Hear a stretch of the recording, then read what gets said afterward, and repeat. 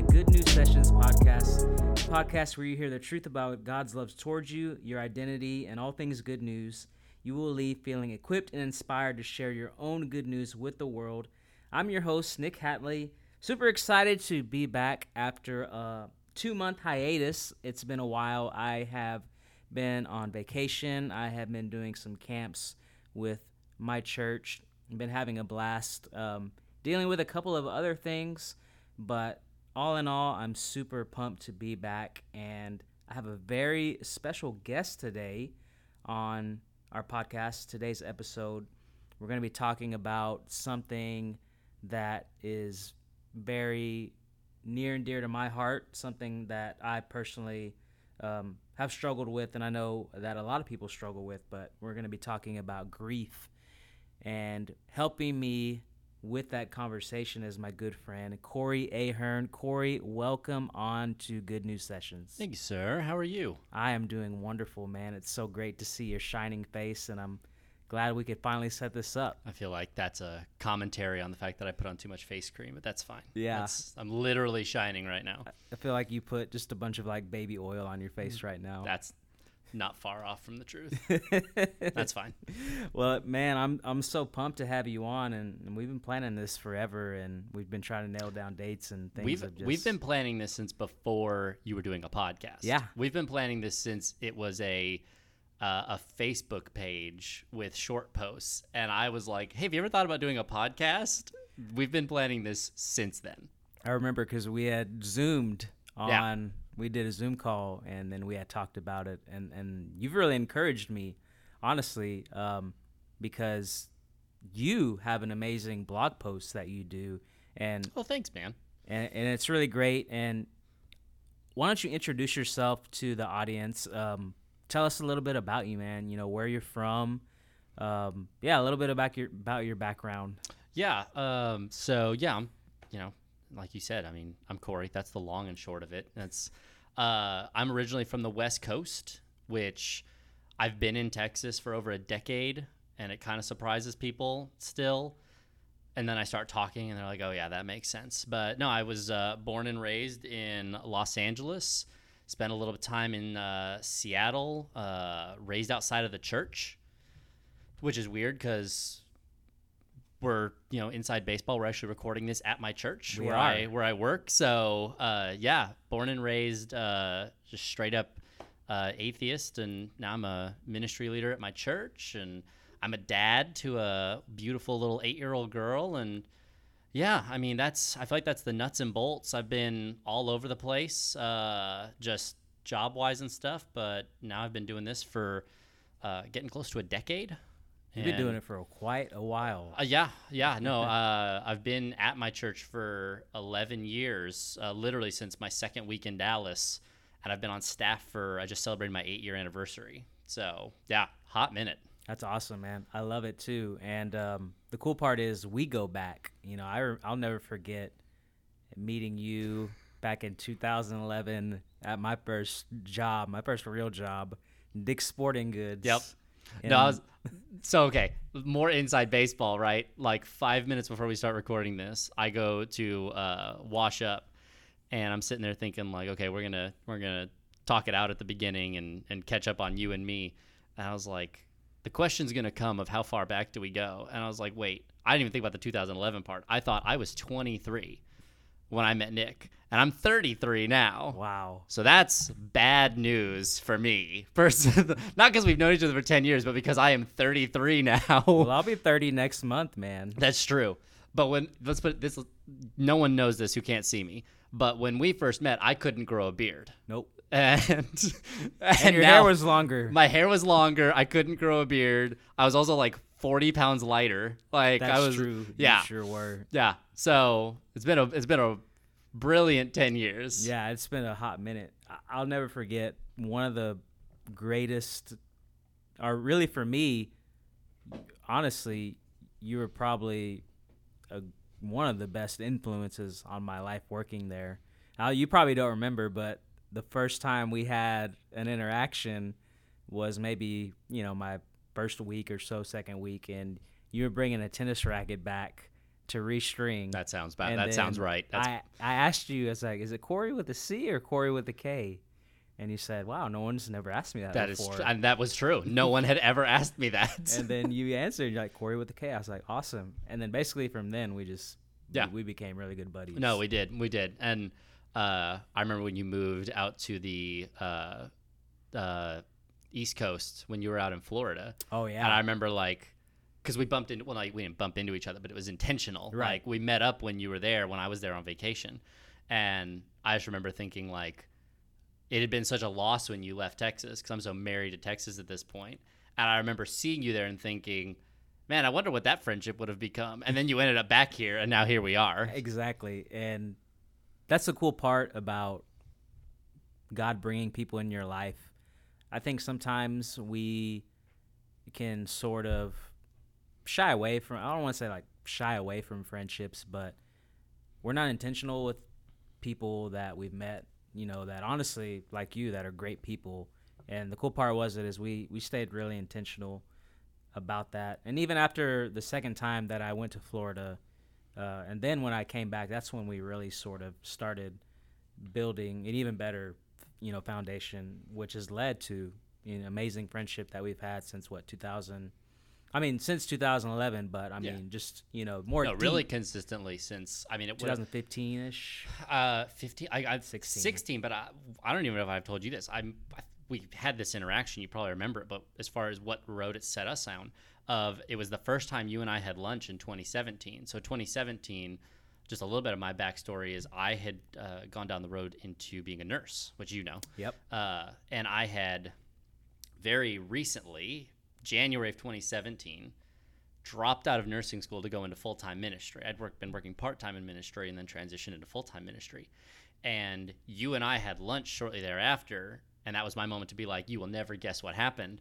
And I think it was before I had even told you what was going on with me, you had said you were interning at your church and were starting to give serious consideration to your own ministry and really not just embracing your faith in a new and more serious way, but stepping into does God have a calling on your life for some form of vocational or bivocational ministry, which obviously part of that is transformed into this.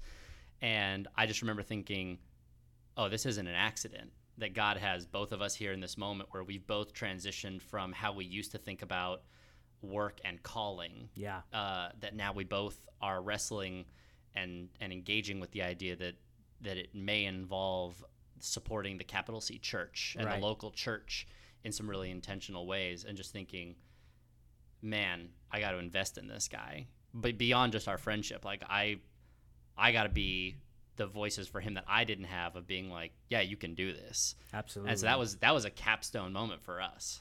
And it was great. And then from that lunch or dinner that we had, and then we just continued. I'm pretty sure that was Chick-fil-A. I'm pretty sure that was a Chick-fil-A lunch. It was. And then we did Velvet Taco a few times. Yeah. Which, by the way, just anybody listening in, if you have not been to a Velvet Taco, when you come here to Texas, please go to one. Hashtag not sponsored. Hashtag Definitely not sponsored. They are not sponsoring me to say that, but I want you to go eat there. I do too. I want everyone to go eat there. Yeah, it's so good.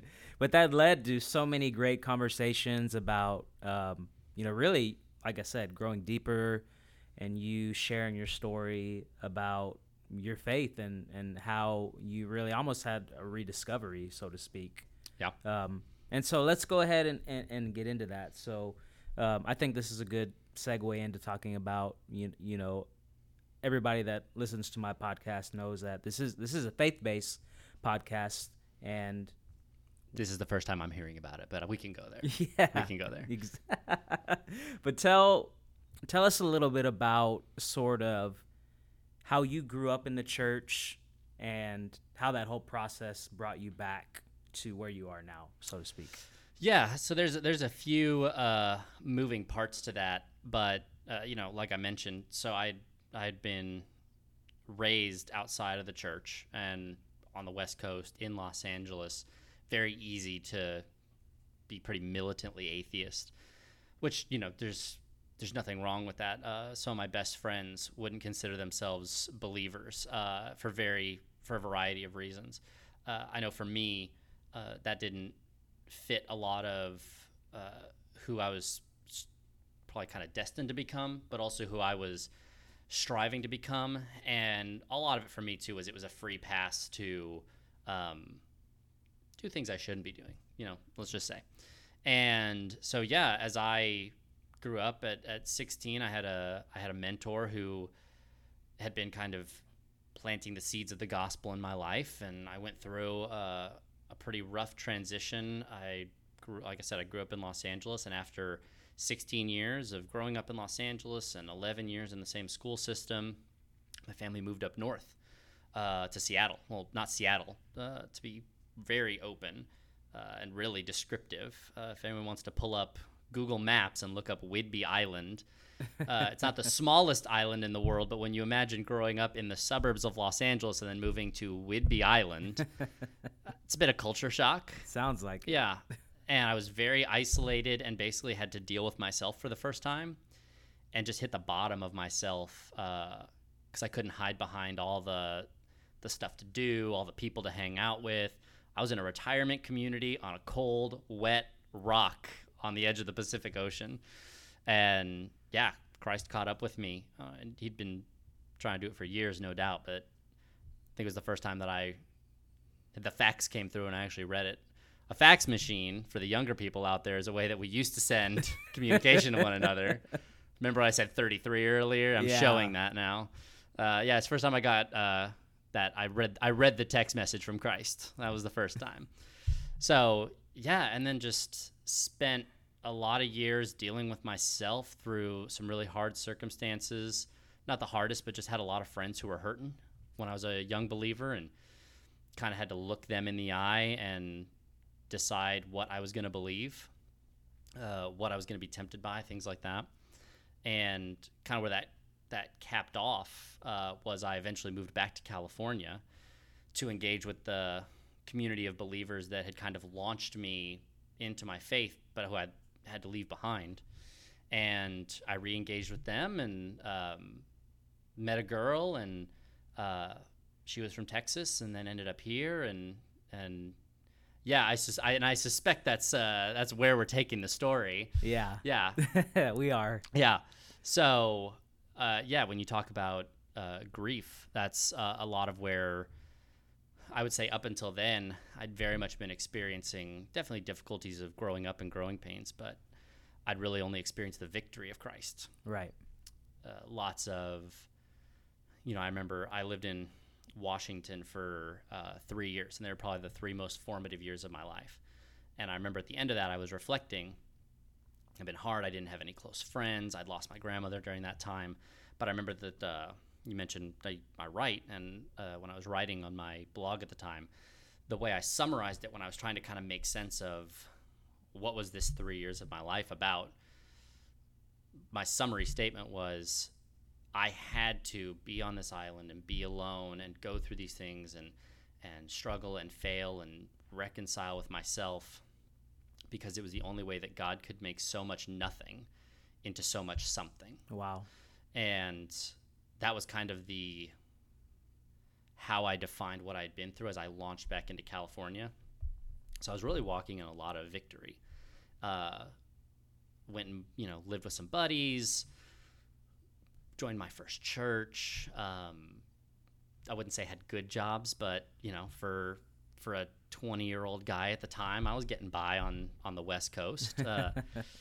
But yeah, where grief kind of enters the story is, as I mentioned, I met a girl, I fell in love, and grief kind of intersected my story because she unfortunately had an undiagnosed mental illness at the time, or misdiagnosed, I should say. And I embarked on a journey to do life with her, and that's part of why I moved to Texas. The cost of living in California was kind of getting to me, but even back then, that's that 2009 money, and it's still bad. But yeah, I moved out here kind of on mission. My church in California, actually, kind of knowing the full story, knowing there was this girl and a little bit of her story, but also knowing how my faith had developed. They launched me. Like they prayed Timothy over me, and the verse about don't let them despise you for your youth. They prayed that over me and launched me out and one of my really close friends at church, a guy named Peter, told me I reminded him of Joseph in Egypt. Wow. I was like, oh man, That's powerful. Like, yeah. It was the first time anyone had said anything like that to me. And I was like, man, I kind of always, at that point, I kind of always looked at myself as a Saul still on the road, blind, on my way to good things, but not quite there yet. And so it was the first time that somebody had said, like, no, you're going to go out here and have an impact. You're going to go out here and change things. And I did. I want to say I didn't. I mean, like I said, I've been at my church. I mean, I've obviously got great friends. You guys can't see, but I gestured towards Nick. That was a reference.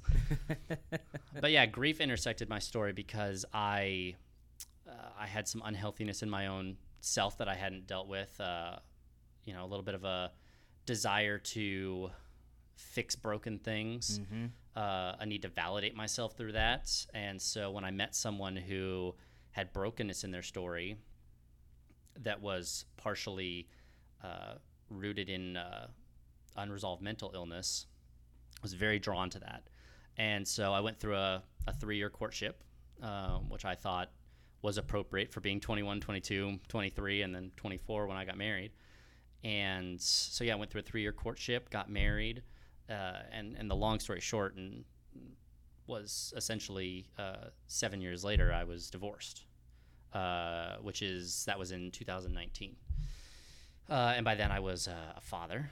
I mentioned my little girl earlier, so I was a father, and there's a lot I could go into. I always want to be very sensitive to the fact that mental illness is an individual story to tell. Right. It's not my story to tell.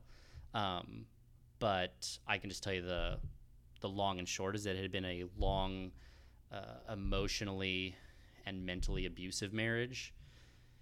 And in the course of for how I experienced in the course of basically a month and a half, I went from having a very normal life as far as how the world saw it. They didn't know what was going on behind the scenes. But how the world experienced it was I was a young man in his early 30s who had a good job. I was a ministry leader. I had a really cool story of dropping out of school and doing my dream job for my church, and I had this beautiful little girl and an attractive wife and a house in the suburbs. And within a month and a half, I was a single father. I was having to wrestle with how the Christian community can sometimes not know what to do with divorce and divorcees. Yeah. And my world just essentially collapsed in around me. I was having to wrestle with myself. I was having to wrestle with who I was, where I'd been, who I'd been doing life with. Every time there's a loss like that, and it always brings up the question of, for others, of, what part of this is your fault, even though I'd kind of been left behind. And so there was just a lot all of a sudden where this life that looked very much, people probably looked at my life and thought it was I don't want to say the American dream necessarily, but it was a lot of what we look at in the church, and a lot of the people kind of put up on a pedestal in the church. That person, they got it all. They got everything. Yeah, or even if not that person, just like that's a family. Like that's a family who's got it together. Right. Like, and it all kind of just burned down all at once. So, yeah. So I went through all of that, and there were just a lot of questions along the way about is God good, and what does God want, and did God make this happen? Did God choose this for me? And having to wrestle with those while in the context of, like I said, becoming a single parent, right? Of taking on ownership of a house, which sounds great until you realize, what it takes to upkeep a house. Yep. I remember, just to give you a sense of kind of how the grief hit, I remember, I mentioned there at the beginning that it only took a month and a half between, as far as how I experienced it, stuff had been going on behind the scenes, but how I experienced it was there was a confession of some things that had happened to damage the marriage. And less than a month and a half later, she had separated. She had moved out. And really, there was a safety component to that too, where I had asked for that. And just a week after, less than a week after that transition, my shower started leaking. This is the dumbest story, but but my shower started, like, I couldn't turn the spigot all the way off. I would turn it, and it would just drip, drip, drip, drip, drip, drip. Well, I don't have money to get it fixed, and so I'm having to figure out how to fix my shower on my own. And within 2 hours, I am in the bathroom screaming at the bathroom wall because, like, a pair of pliers had snapped.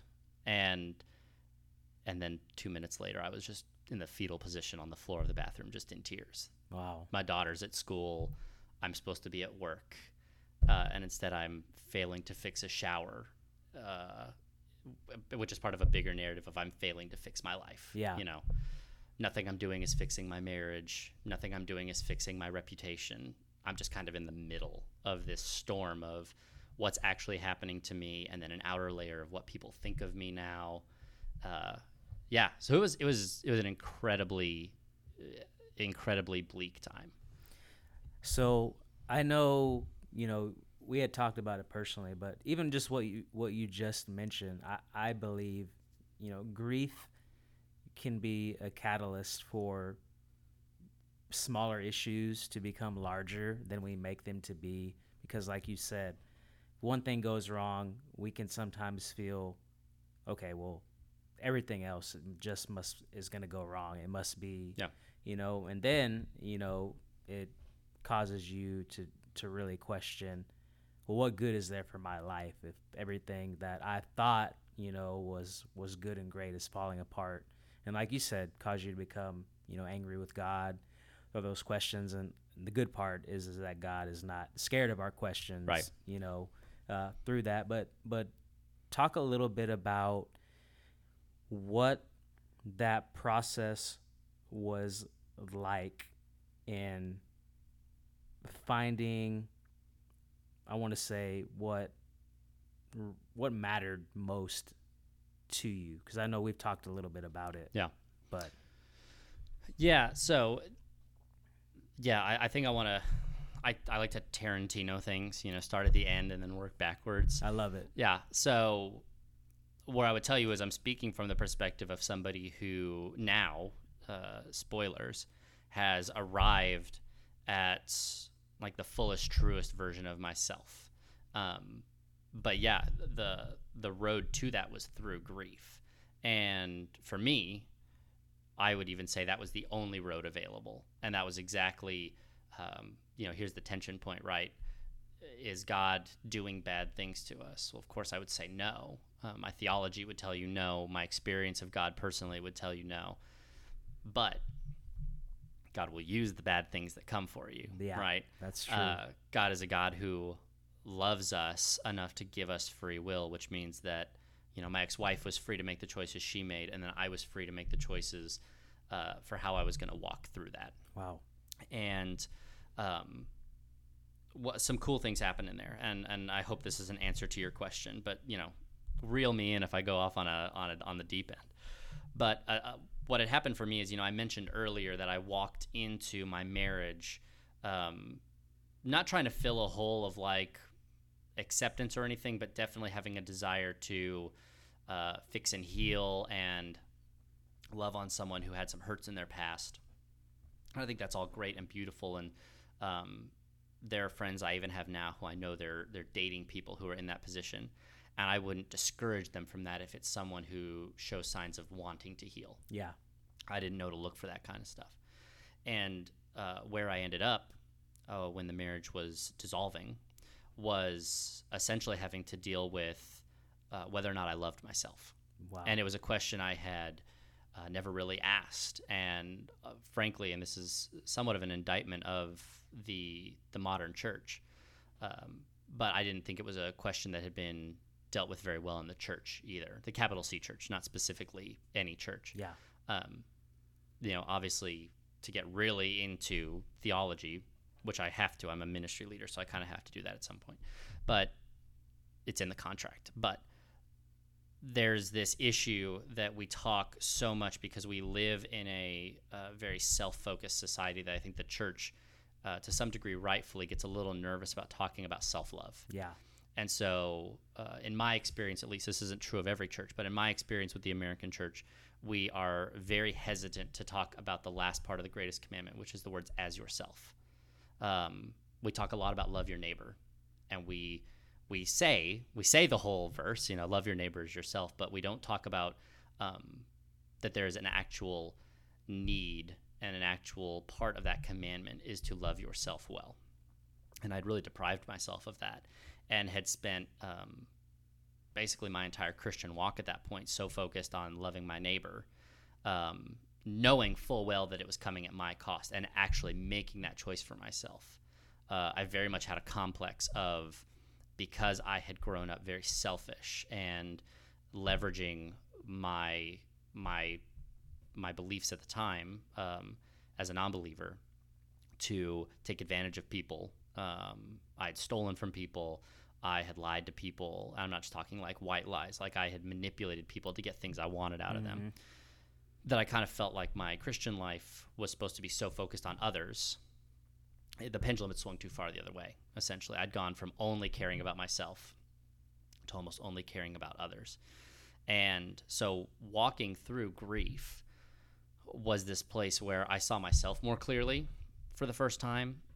And what that unlocked was a realization that I'm deserving of love. Yeah. And that God had been offering that all along, and had even at times been trying to steer me away from some of the things that I loved, that I chose to love even though they were harming me. But it also meant that I could choose self-advocacy. I could say no to other things if it meant saying yes to myself sometimes. Now, what that didn't create, obviously, was a blank check to just always say yes to me. Yeah. But it was the first time in my life I had ever considered not just if I should love on myself, but whether or not Scripture actually calls for that. And so, as a long-winded kind of response to what you said, grief became the only road that I could walk, because I'm stubborn and I'm smart, and so very true.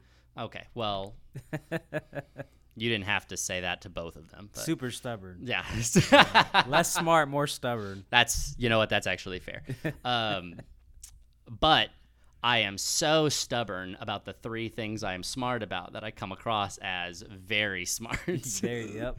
So for me, and I don't think this is true for everyone, but for me, I had to be broken of that. And so that may be just true of me, but what I think is true for everyone is that the catalyst for that was grieving well. Yeah. And,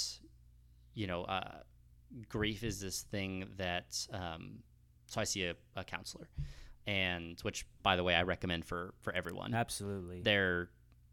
If there's any stigma over that, which I know there is, counseling is this amazing gateway to really just having an advocate. Yeah. Well, it's an opportunity for you time, because they're there for you. Well, not just you time, which is obviously something we could all stand to carve out healthy us time. Yeah.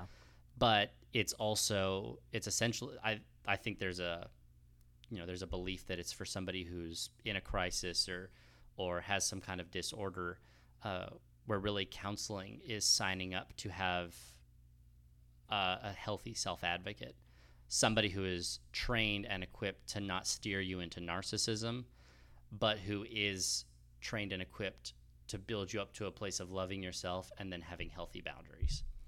And so I say that to say, my counselor depicted kind of the stages of grief for me. And we all know I shouldn't say we all know, but there's 5 stages of grief, right, is the idea. And I thought of them as a linear process. You walk from one to the other to the other. And he and I came up with this idea that It's like you look inside of a dryer, and there's the fins that like help beat the clothes dry. Well, the 5 stages of grief are like like a dryer with 5 fins, and when you're going through something that induces grief, you're kind of that sock that's left in the dryer, and sometimes you're just bouncing randomly between the steps. You go from bargaining to anger to denial, not in a linear fashion, and then sometimes you get stuck on one of the fins and you spin there for a hot minute. And so that was how I experienced grief. It was not linear.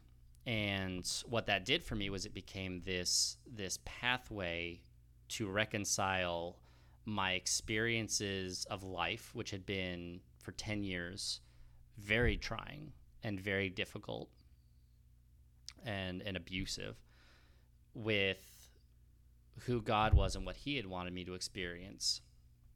And then what God had to say about me. And there were 2 things that happened there when it comes to grief. There was how I chose to walk through it, which how you choose to walk through grief, I think, is one of the most telling things about your true character. I know a lot of people who've walked through grief very well, who I'm heartbroken to find out afterwards that because of what happened to them, they have negative self-image, when really the way they walked through grief to me showed who they really are, and they are some of the best, strongest, most sanctified people I know. And so I think seeing how I walked through grief, and I fought for my marriage till the end. I took on the burden of being a single father with love and with tenacity. I chose to keep engaging in my friendships. I fought through the perception of my community to continue to lead in the local church, and I'm hesitant to have said all that because I don't want to make this about like I'm so great, but that was all by God's grace and God's strength. Right. Because I remember even reflecting later when I was writing my blog, and I remember that what I was dealing with at that point is there was a part of me that had not ever really believed. I think this is how I ended up in the situations I did. I didn't really ever believe that God had really I think the words I used were that my heart had changed, but I was still convinced my heart was a bit of a swamp. It's just a different kind of swamp.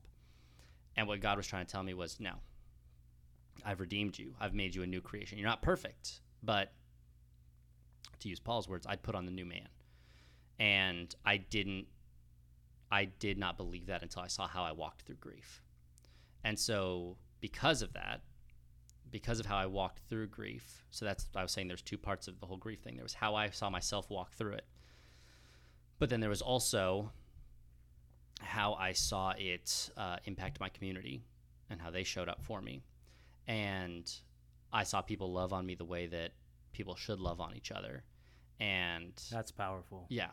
I got to see, people take care of my daughter when I couldn't. People just volunteer to just watch her over summer break when I had to work. I had people who were staying up on the phone with me until 3 a.m. the day I found out my ex-wife wasn't coming home, who just stayed up with me while I just wept.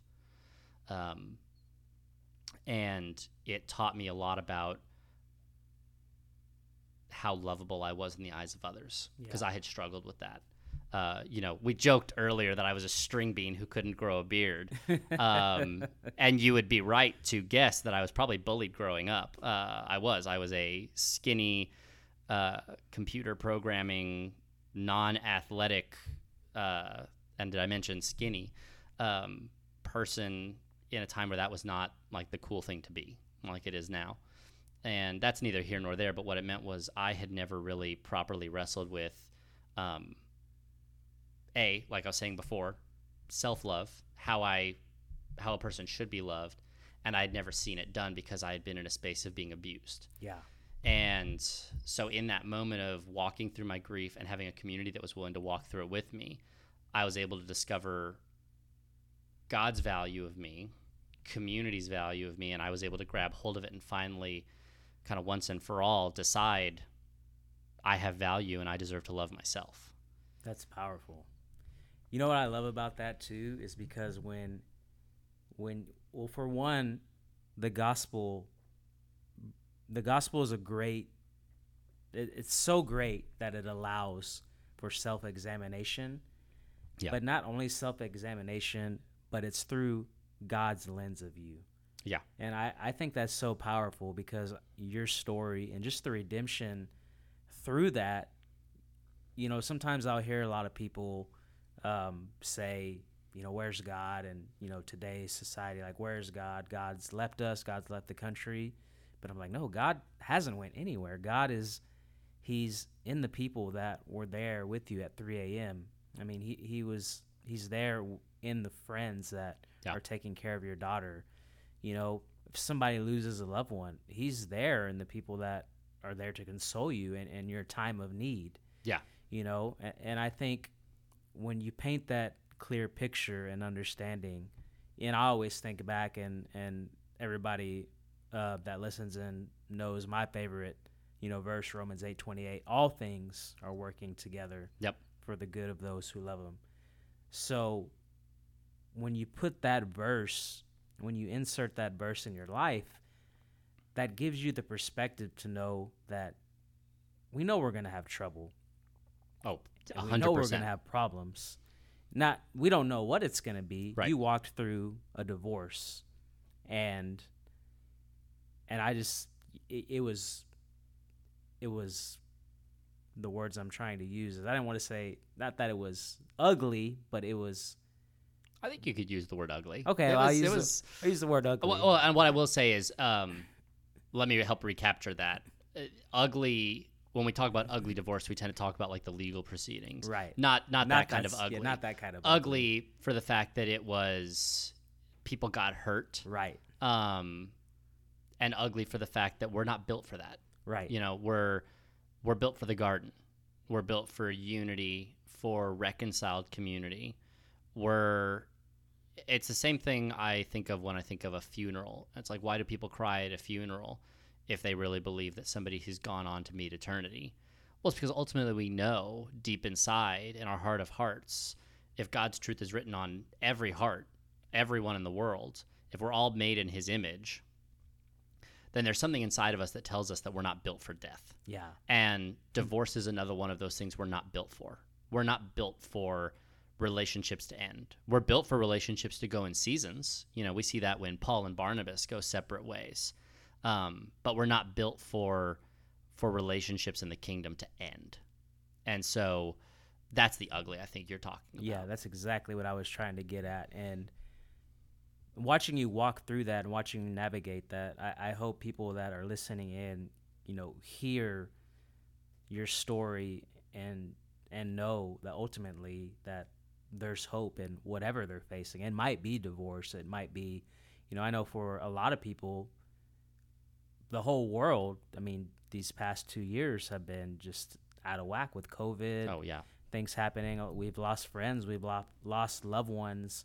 And people trying to make sense of, well, where's God in all of this sadness and this grief. But I'm here to tell everybody, and this is the reason why I do this podcast, it's a reminder to always understand that you can trust God, right? Yeah. You can't always make sense of what's going on down here in the physical realm, right here on earth, but that's why Paul says, hey, set your eyes on things above, because that's when you realize your spirit's seated in heavenly places, right? Then your mind can catch up to that reality, and then you're able to talk about what you've been through. Yeah, well, and it's also important, I'm going to add on to that. We're talking about personal victory, right? Like, I would a little more inside baseball. We talked about, like, what we were going to talk about before, and I was like, I may not bring this up, but I think I'm going to bring it up. Yeah, I'm at a point right now where I'm engaged to marry a woman who is the best person I've ever known in my life. No offense, Nick. Congratulations, by the way. Yeah, thank you. That is very sweet of you to pretend you did not know I was getting married. But that's not the victory.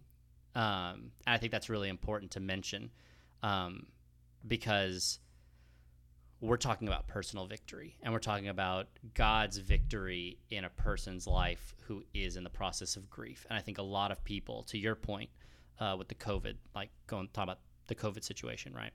A lot of people are grieving because of interpersonal loss, and they are looking to interpersonal victory for where they'll find renewal. And I think a lot of times what God's working on through grief is our personal renewal. Yeah. And so I can say on the other side of, to your word, an ugly divorce, and on the other side of more than 2 years of being a single parent, and over 2 years of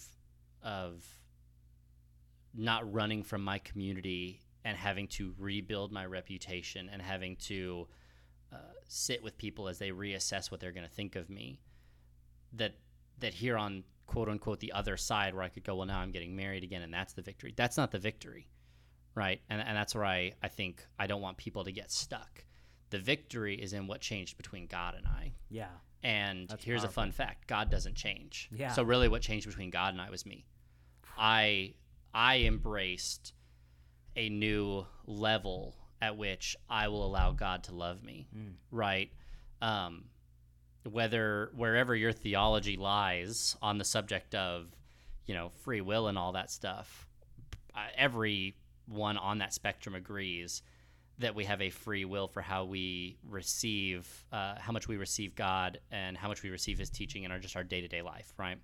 And that was what was new for me, and that's the victory I want to point people to. I know way too many people who they're stuck because they're looking for the victory of the next relationship, the victory of the next good, job, the victory of being healthier, and those are great things. Right.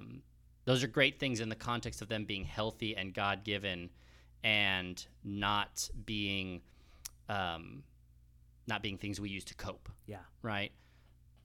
But that's not the victory. Yeah. The victory is in embracing a fuller reality of God's love for yourself and of God's love for the world. Man, that's so good. That's so powerful. Personally. Yeah. And that to me was the triumph of grief. Because we've I don't want to say we've glossed over it, but obviously this is we have the time we have to discuss it. But my divorce ended up leading to a period of time that was essentially 16 very dark months, which, if you think about it, is a significant fraction of the life I'm going to have on Earth, right? That's not a small amount. And there's lost time in there. There's mistakes made. There's hurts that were what we would consider unnecessary, right? People just getting hurt for no good reason, and yet wrestling with the idea that it was all worth it because of how much more I understand God and who I became through embracing his love in new and better ways. I love that. And that to me is what I would want to point people towards, is not if you walk through grief well, what can you get out of it? It's if you walk through grief well, who can you become by going through it?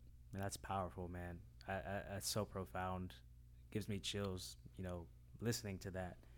And I think, to your point, it just, like you said, the character of God being unchangeable, but he's always drawing you near. Isn't it crazy? Yeah. We're the ones running away, and he's the ones he's drawing near to us. And I think, for anybody listening in, to understand, the good news behind this. This is the Good News Sessions podcast, and the good news that God loves you doesn't matter if you're in a marriage, God still loves you. If you've gotten divorced, God still loves you. Yep. Because I think, to your point, what you said earlier, the capital C church sometimes kind of puts those people that have been divorced, kind of on the back burner. They're kind of pushed away. Yeah. We don't really want to talk about them, or, and even sometimes, even for me, honestly, as a single guy, sometimes I can even feel like even single people. Oh, absolutely. Are absolutely. And that can be, that could be its own topic in itself, but. You'll have to have me back. We could talk a lot about the lack of healthy singles ministry in the modern American church. I would love. I could do a dive on that. But like I said, that's the capital C. But to have that understanding of the deep well that God is, knowing that you're loved, and reminding yourself of that every day. And I know that's something that you do, and I would encourage anybody listening in to please practice reminding yourself daily. You know, how many promises are in the Bible? I don't. Who knows? Too many. No, I'm just kidding. I know someone knows. Somebody knows. There's a lot. Guys, I dropped out of school to go into ministry. That's not. Nick's looking at me like you've got the answer. Like, I dropped out of nursing school to go into ministry. You did. That's why I brought you on the no. podcast. No. Yeah, let me crack open my King James version and count. But you reading those over your life, especially when it comes to grief, I mean, that's helped me so much to be reminded that God is in the seasons of my life always, the good and the bad. And that's so profound. So, well, I would even just, if I can add to that. Absolutely. That's a good word. And I think what we say a lot is, don't forget God loves you. We point back to God's love. But I just want to, remind everyone what love is, right? Because love is it's almost such an overwhelming and all-encompassing word that we can really forget the nuance of what it means. But to me, from how I experienced God's love in grief and through grief, it was the idea that God still wanted what was best for me, even when the world didn't, even when other people didn't, even when the people who were supposed to love me the most didn't, that God wanted what was best for me. And then to flesh that out even further, it was the idea that God wasn't done making me into a better, newer creation every day. There's a lot to love. Sorry. That makes it sound like there's a lot about me to love. There's a lot to the concept of love. Yeah. And we could, if we recorded on that, we would never stop. Yeah. That's the beauty of love. This would go on for years. Right. We'd be dead in the ground and the computer would still be running. But I think what I want to really nail in on when it comes to grief and what can be unlocked through going through grief is when grief strips away, when you are that sock bouncing around in the dryer, you're losing fluff. A lot of that fluff that's on you is kind of coming off that process, getting caught in the lint trap. I'm really stretching this analogy at this point, but the idea is when you get to that stripped down place where you may only be elastic at that point is sometimes where God can do his best work, because a lot of that fluff that we build up is what the world says about us. And in my case, and I know in many people's cases, it's what we say about ourselves. Yeah. And grief, if we let it do its job, not wallow in it, we let grief do the job that it needs to do for the time that is right for us for what we're going through, it can strip away so much of that and leave us in a position where, to your point, we can receive more of God's love. And what I'm talking about specifically is God's love in the form of the fact that he's not done with you, that he's not done growing you, he's not done sanctifying you and making you into a newer and better creation. I think that is the quintessence of what I learned going through the grieving process and mourning what had happened to me, but also my own shortcomings that had led into that, the choices I had made, was that God still wants better for everyone, and where I don't want people getting stuck. And I think if there was, kind of a strong encouragement / caution I could give, it's the idea that what God is really after is making you every day into a newer and better creation. I have no doubt that God is at work in the hearts of others and all that, and is firming up his church and building his church. The scriptures tell us that, but we also see evidence of that. But when you talk about somebody walking through the personal experience of grief and what God is up to, I think that's the heart of what it is. Yeah, I love it. It is growing them into a new and better understanding of God, others, and self. And I really focus on that last one because that's not everyone's struggle, but that was my personal struggle. I think I had a pretty good image of who God was and a pretty good image of the value of others, and I had missed self-value. So I would say that anyone should try and get a good idea of where their deficit is between their value of God, others, and self, because that's what his greatest commandments point us to is, love the Lord your God with all your heart, strength, soul, and mind. That points us to God. Love your neighbor, that's others, as yourself, that's yourself. And wherever your deficit is, I think mourning will point that out, but will also be the bridge to a greater understanding of how to love where your deficit is. Wow. That's powerful, man. I love it. Well, I want to ask you, we have something here on the Good News Sessions podcast. I say we, like I have anybody else doing this thing with me. Do you need a co-host? Speaking it into existence. Hey, I think an opportunity might be opening up very soon. I have something I like to do on our Stories of Hope segment, which I don't even think I introduced to this Stories of Hope, but this is what it is, because this truly is a story of hope. But this is where you have an opportunity, and really you've done it already. I think that was a good, if I could have segued you into that. But I'm still going to ask it because I want people to know. Share your good news in the context of on the other side of grief, on the other side of the season that you've been through, for somebody that could be struggling with something right now. Yeah, no, I love this because you're 100% right. I'm totally going to be repetitive, but this also gives me a chance to. I have ADHD, so a lot of times I say my point the first time in a very jumbled way, and then the second time I make my point, it's like, man, print that. So it just gives me a second chance to say the same thing. No, I would say to that question of what's on the other side of grief, like where is the hope? It is a version of yourself that you will love like you've never loved before. Wow. What I went through, I didn't change a lot as far as who I was. What changed for me was that I spent so I was 16 when I converted, and then over the course of my time back in California, meeting my ex-wife, and then the period of grieving that followed, that was another 16 years. So I spent half of my life running from God, and then I spent half of my life looking at God and going, no, don't love me. Like, don't give me that love, because I genuinely believed that if I received self-love, it would poison me, because I'd grown up so selfish. I thought, oh man, if I get love, I'm just going to take advantage of this, and I'm going to fall back into my old ways, when God was like, no, you have a changed heart. Like, I did that for you. Mm-hmm.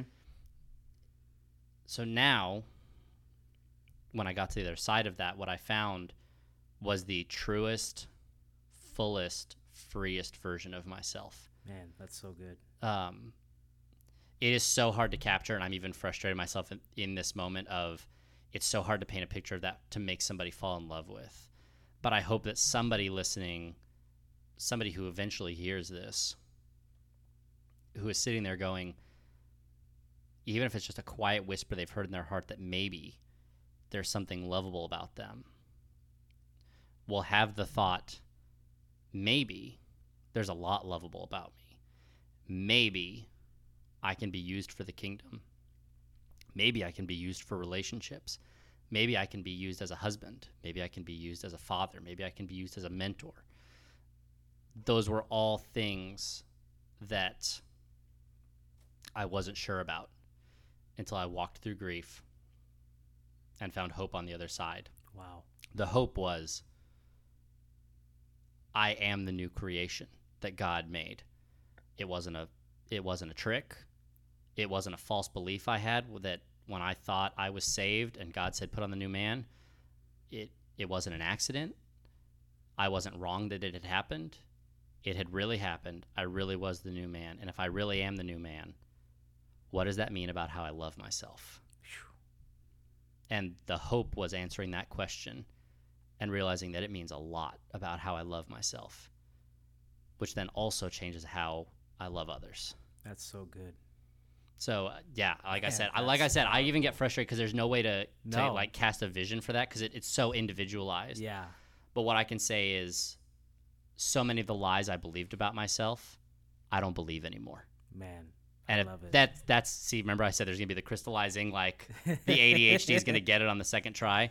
That's what I would want somebody to fall in love with, is the idea of, what if I could get to a place where I no longer believe the lies about myself. Truly, right? Because we all do a great job of burying the things we believe about ourselves, the bad things we believe about ourselves, under distractions and things like that. I mean, what if there was a way to embrace so much of God's love that it's not just that you buried those things, those lies you believe about yourself. What if they were gone? Wow. How much freedom would you have Yeah. to share your story? Come on. How much strength would you have to walk alongside others and to walk alongside yourself? How much more empowered would you be to look at others and say, you deserve better, but also how much power would you have to look at yourself in the mirror and go, I deserve better? Yeah. Because if you can say it to somebody else but not yourself, you're still believing some lies about yourself. If you can say it about yourself but not about others, you're still believing lies about others. Yeah. What if you could just be rid of that? Man. Wow. That's, dude, so powerful. And you said it best. Honestly, that is good news to understand that having that breakthrough on the other side of your grief, letting grief do its job, that stuck with me, and I'm going to take that with me in my own personal life. But like you said, anybody listening in, what you went through, what we go through, it's crazy because we're all so much more alike than we're different, you know? Yeah. And having these conversations, having community, having friendship, this brings healing. This is healing me right now. It's healing me too. I mean, you were one of the ones, since we've done enough of I've done enough self-promotion, you were one of the ones who sat there and listened to me when I was going through everything and said, you're not crazy. You know, I see what's going on. I see that you fought as hard as you could. And that was part of the gateway for me to start believing those things about myself. Because I think even when I was sitting there fighting to save my marriage to someone who was hurting me, fighting to protect my daughter, fighting for all those things, I would still go home sometimes at night and be like, am I the crazy one? Am I the bad one? Are these lies that are being said about me true? And one of the gateways to unlocking the real truth about myself was a community who was around me and went, no, I will not accept that. It was people who loved me better than I loved myself. And that was part of the path to loving myself. The way that, not just the way that I should, but I would also say the way that God outlines in Scripture. Because I would do the same thing for others. I would look at friends who were in troubled spots or who were being hurt, and I would say, you deserve better. But I wouldn't say it to myself. So powerful. Well, Corey, I want to thank you so much for sharing your story and being vulnerable enough and making time to come on and to encourage somebody that's listening in. And I truly hope that you took so much from Corey's story of hope. I know I'm taking so much. But I just want to thank you, first of all. Oh, of course. And before we end this, tell us a little bit about what you got planned for the future. I know you said that. Once again, congratulations on your engagement. Thank you. Thank you for inviting me to your wedding. Yeah. I didn't think I was going to get an invite. I thought wow. I was like an uncool friend that's like, yeah, we'll think about it. We'll put them on the wait list. I'm just kidding. I knew I was going to get an invite. Is this a bad time to tell you I want you to be an usher at the wedding? Oh, yeah, I was going to do it after, but now you've got me in this place where I feel like I need to love on you. Well, you've heard it here first. Literally. I am going to be an usher there it is. My friend Corey's wedding. This is going to be hilarious when my fiance listens to this later and is like, did you really ask him on the podcast? I'm like, yeah, that wasn't scripted. This is literally... This just happened. This just happened. And this is just news to me. And now I'm super excited. And once again, I appreciate that. Yeah. But tell us a little bit about what you have planned for the future. Yeah, I would say what kind of makes the most sense to, I guess, either talk about or plug here is I'm an amateur writer who is striving to become a professional writer. So I very intentionally, part of falling in love with yourself for the first time is it kind of unlocks your permission to say yes and no to things. And writing is my passion. But when I met my fiance and we started dating, I was like, I probably need to give this my full attention. along You're a with great writer, by the way. Thank you. And plug. I want you to plug while we're on the topic. Plug your blog. Yeah, no. So I was about to, but I beat you. I'm sorry. No, it's good. I'm doing the ramp up of. I haven't written in almost a year because, ironically, it's been a while. Well, I wrote a blog. I was just about to start a series on the pitfalls of online dating, and I posted the first of a 5-part series on November 12th last year, and on November 16th, I met Joy, who is now my fiance. Shout out to Joy. Yeah, hey Joy. So I took what I would consider a necessary hiatus because saying yes to going all in with the woman who is not just the love of my life, but who is also stepping into becoming a bonus mom to my daughter, and the work that goes into that and walking through that well together. I just knew it was the right season to go. Writing has my heart, but there's a bigger yes right now. And the bigger yes is this family we're starting. So I would love to plug it because, my goal, I'm really hoping that the wedding's coming up. And I'm really hoping that come November, I'm going to be starting up with a new series on some of the issues in the American church is my goal. So, that'll be spicy. Well, I've worked in the American church long enough that I can poke a few holes at it, but all from a place of love. My Absolutely. desire is for the church to get better. Absolutely. I do not want to be a person who throws rocks from the outside. I would only comment on it if I'm willing to stay in it and make it better. And I hope that's what my ministry does. So, the blog is Corey Learning Lessons. It's based on, I used to have a tennis blog. Nick mentioned earlier how I would restring rackets at Dick's Sporting Goods. I used to be a tennis coach and a racket tech. I was really immersed in that world, and I used to have a blog called Corey Teaches Tennis, and then that bridged into Corey Learning Lessons, and I think there was another one, but the only one that's left now is my one where I write about life, theology, and probably my greatest work, which I would love to point anyone to, is I wrote a 10-part series last year on the topic of loving yourself. I called it As Yourself, just based on the verse. Super powerful, by the way. Yeah, so it's if you liked what you heard here, it's basically the long version of how I went from a non-believer to fearful believer to free believer over the course of my whole life, basically. And so it's CoreyLearningLessons.wordpress.com until I, actually buy the domain Corey Learning Lessons, and I just go all in on it. And he will. Yeah, I will. You can also look up, I believe if you look up on Google, Letters from the Highlands. That's actually the title of the blog. It's based on the idea of when I realized how far I had actually come in putting on the new man, I realized I wasn't at the bottom of the mountain anymore. I was on this great high plateau with God, the Highlands. And so the perspective of the blog is it's written from somebody who has wrestled with and discovered that he is in good standing with his God and has the freedom to tell his story. I love that. So I love it. So yeah.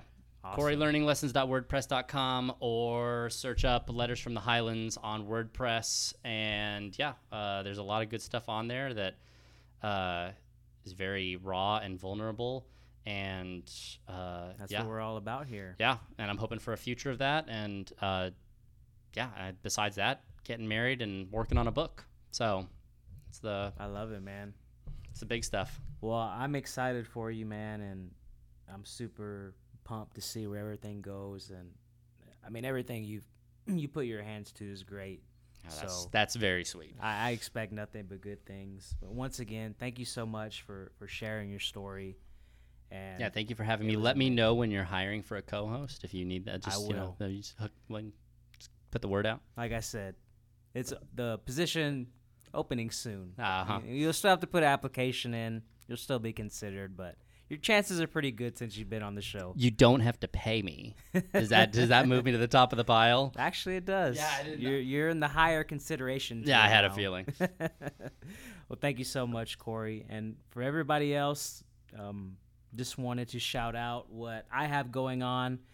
Always remember that you can follow me on Instagram. It's at Good News Sessions.